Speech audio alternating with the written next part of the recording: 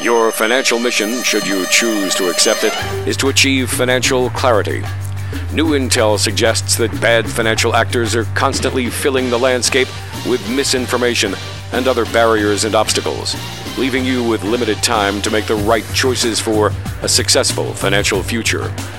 To make things easier, we've chosen your team for you. Financial Commander Janine Theus will help lead you to success. As always, should you avoid the excellent guidance you're about to receive, you'll be disavowed. Also, this message will self-destruct in 3 seconds. 3, 2, 1.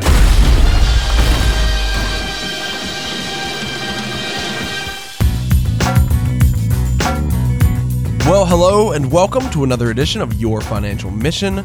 I'm Mark Haywood alongside your Janine Theus. She's your financial commander, serving you in Columbia with an office in Howard County. Find her online as always at theuswealthadvisors.com.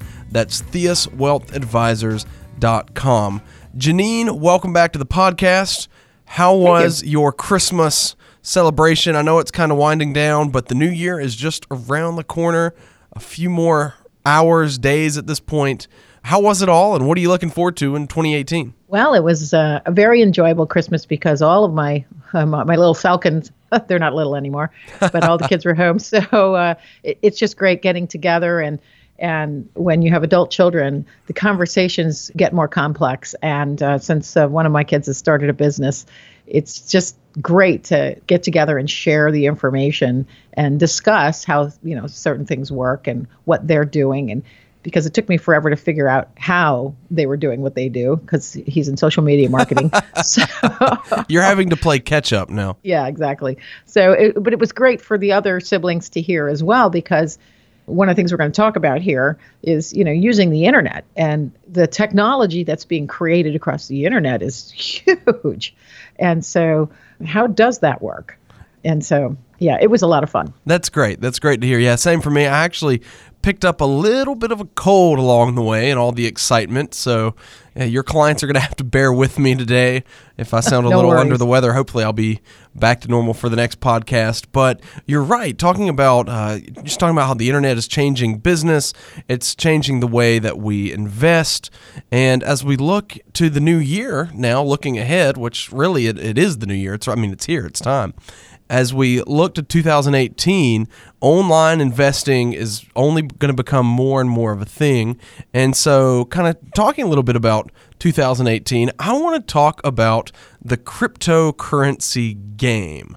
And before we even really dive into that, can you explain to us what that is? I know a lot of people might have heard the term Bitcoin floating around out there, but if you're like me and you're kind of, stuck in the 90s with investing, or even if you're kind of up to speed, this is a new sort of type of investment. Well, it's extremely speculative. And that's the first thing you have to talk about. So first, let's back up and say, what is money? Right, exactly.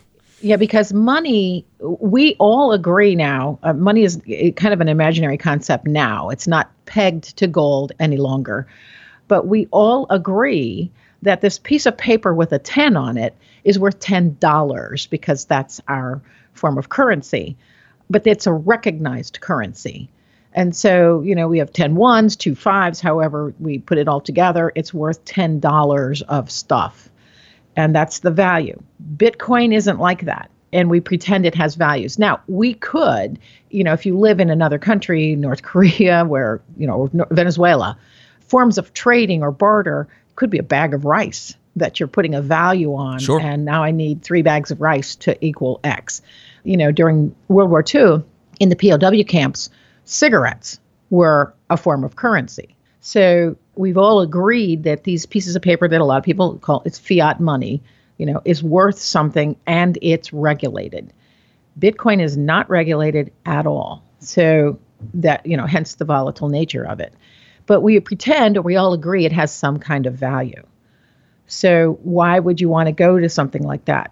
Well, it's not tied to any government or political system or even a banking system with all their inherent failures, like what happened in 2008. So all it needs is for people to believe in its value. And some people are now having a little bit of a crisis of faith in the value. It mimics real world resources like gold, but obviously it's only online. So the cryptocurrency, whether it's Bitcoin or there are a few other cryptocurrencies, it just means it's encrypted in a way that prevents it from being copied.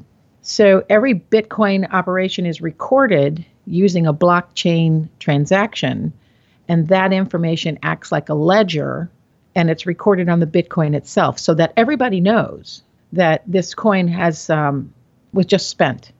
So it prevents people from spending the same Bitcoin more than once. So what it really boils down to, it's an internet address. It's an algorithm. So I'm kind of laughing as I was doing some research and reading up and talking to people about this, because just recently, I think they caught this guy that was selling Bitcoin, and he was selling, I don't know, he scammed people out of a couple $1 million. He was using Chuck E. Cheese coins. So brilliant. I'm thinking, did you not look at the coin because it has a mouse on it? So, which is really unfortunate. But every picture they show about Bitcoin is a gold coin. Right. So, exactly. That's an interesting connection that they're making. So people think, oh, there's an actual, it's real easy if you're not paying attention to think that there's an actual tangible thing here. Right. And it's not at all. So it's all electronic. So you can exchange them for goods or services, or you can mine them. You can. Wait. Let's back up here. You can mine them? Yes. So it's not like prospectors of gold, of old. You're not digging in the backyard. That's right. Right. But you're using computers, powerful computers. So, for example, I have a colleague in another state who has a client who's an engineer who basically took a $400 server and created a $400,000 money machine, because the way he set the server up, he was mining transactions. So what does that do? All these transactions have to go through a server. So if you're the miner, you're keeping track of all the transactions of the specific Bitcoin. So you get a fractional share. You get paid. So he created this big money machine by mining. But here's I don't know if it's a drawback. The more people mine Bitcoins, the less Bitcoin there are to be found, which is interesting. So, instead of working with a pickaxe, you're attempting to solve math problems. That's really what it is. It's math problems, algorithms with a computer. So X plus Y equals 15. So now you're solving for the X and you're solving for the Y. Right. I actually read a story recently myself about someone who did the same thing, trying to mine for these Bitcoins. And the guy apparently made a fortune, but he lost the server that he had done that on. I don't know how you lose a server worth millions of dollars, but he lost it. And this guy and his girlfriend, I read, went digging through the landfill, through the garbage, through the dump, to try to find this server, because apparently it had something like $80 million worth of Bitcoin on it. It's just incredible to me. I don't know how you lose that server, because a server is a physical thing. Well, he had done it on a hard drive, on a smaller. I'm not talking a big room in a building. I'm talking more, personal sized hard drive. But yeah, same thing. I was sitting there thinking, if you thought it might be worth something. This was 5 or 6 years ago, but even if you thought this could be worth something in a few years, that's why you're doing it. Why would you let it get thrown away? I don't know. Yeah, I don't know. I'd put a big sticker on it or something. This one is important. I have to keep this one. That's right. Oh, man. But it's so interesting that we've come to this currency. And yes, you can buy things. And actually, my son-in-law his brother has some crypto. And I'm not sure how this is going to work out, because apparently his Bitcoin is on a server in China. And I don't think he's going to China to redeem his Bitcoin, because there are no regulators. And so because there are no regulators, the price fluctuates wildly. And some people are even worried that it looks a little bit like a Ponzi scheme. So let's just talk about that a little bit. The key driver of the price volatility and consequential instability is the high level of buying and selling, or the turnover. So sellers are trying to lock in a gain and minimize a loss, and buyers are gambling that Bitcoin still has some price appreciation to it. So let's talk about what that means. There are a couple of articles out there where, guys that are following this are saying, oh, it could drop 10 grand. So it's right now at 15,000 plus, and it could drop down to $5,000. conversely, they're expecting it to go up to $60,000 next year. That's a big swing in price. And like it's a highly volatile stock. You've got to hit it just right to be able to make the gain. And then you got to sell the gain at the gain. So it's just very interesting. And we know that Ponzi schemes are built so that the early investors are getting the rates of return. And that's based on all the other investors who come in after them. And they're starting to think that some of this turnover is the powerful evidence that Bitcoin investors, seeking short-term gains rather than long-term gains. And it's making it look a little bit like a Ponzi scheme. So we'll have to stay tuned on that one. Right. And I'd just like to recap as well. So you have this digital currency. Well, it all sort of sounds like hocus pocus magic or digging through the wilderness for gold if you're new to this. And so I just kind of want to recap. You have this digital currency that you can buy and sell, exchange online. You can mine for it, but if you're not trying to get your digital prospector's cap on, then you can also invest in this just like you can everything else. But what you're saying, Janine, is that it's volatile and you have to be careful. And so my next question is, how then should you approach a new, it's 5, 6, 7 years at this point in the making, but it's still sort of an unproven commodity. So how do you invest in this going forward? How does something like this fit into your overall plan? Well, I think for most people, like I joke with folks, I only want to work with the money you want to keep. So when you get into close to retirement, into retirement, speculation is probably not on the agenda. Or it really shouldn't be. Or if you want to dabble in this, then you could carve off $5,000, $10,000 maybe, and you can play speculation with that. But it really is speculation. So you're not going to rely on this to create some income stream. You're certainly not going to move a lot of money in this direction. And from what I've been reading, it sounds almost better. If you're an engineer or so inclined, maybe there are plenty of things on YouTube. Go learn how to mine it and become a miner. But here's the thing. Since it's not regulated, you can have Bitcoin stolen because they can hack. People will hack a server or they'll hack addresses. So, that's just another thing you have to watch out for.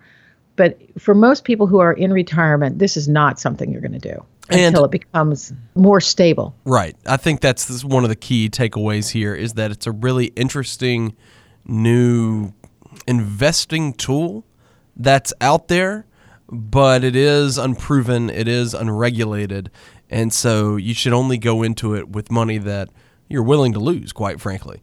And kind of to wrap up, are there situations that you would recommend this to your clients? Highly unlikely. Okay. If somebody has, like I said, money they're willing to lose, they're okay with speculating with, then that's something to take a look at.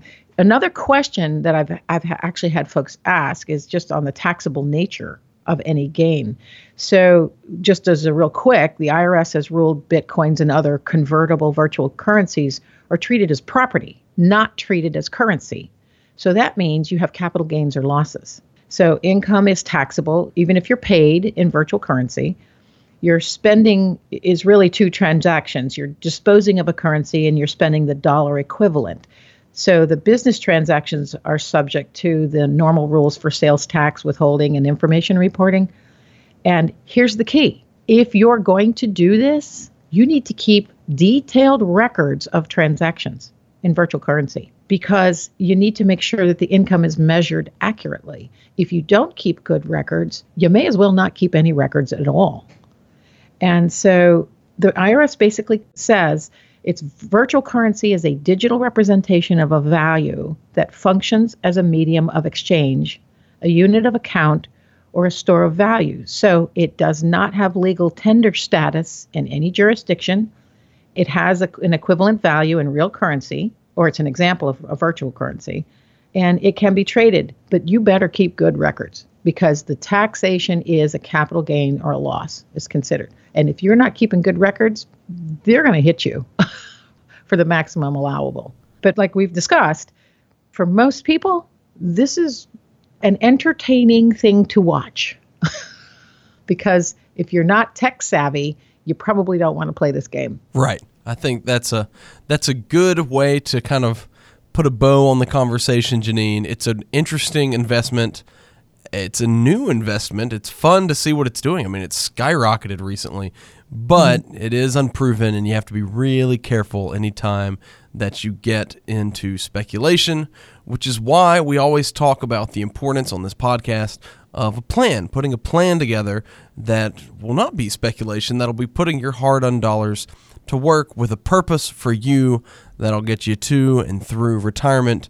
And of course, Janine, you are always available to talk through some of those conversations with folks. You help people get these plans together. And if you'd like to sit down and talk with Janine and the team at Theus Wealth Advisors, all you got to do is pick up that phone and call 443-718-6311. That's 443-718-6311. 2018 is upon us. Make sure that this is the year that you will be fully prepared for your retirement. One more time, that number, 443-718-6311.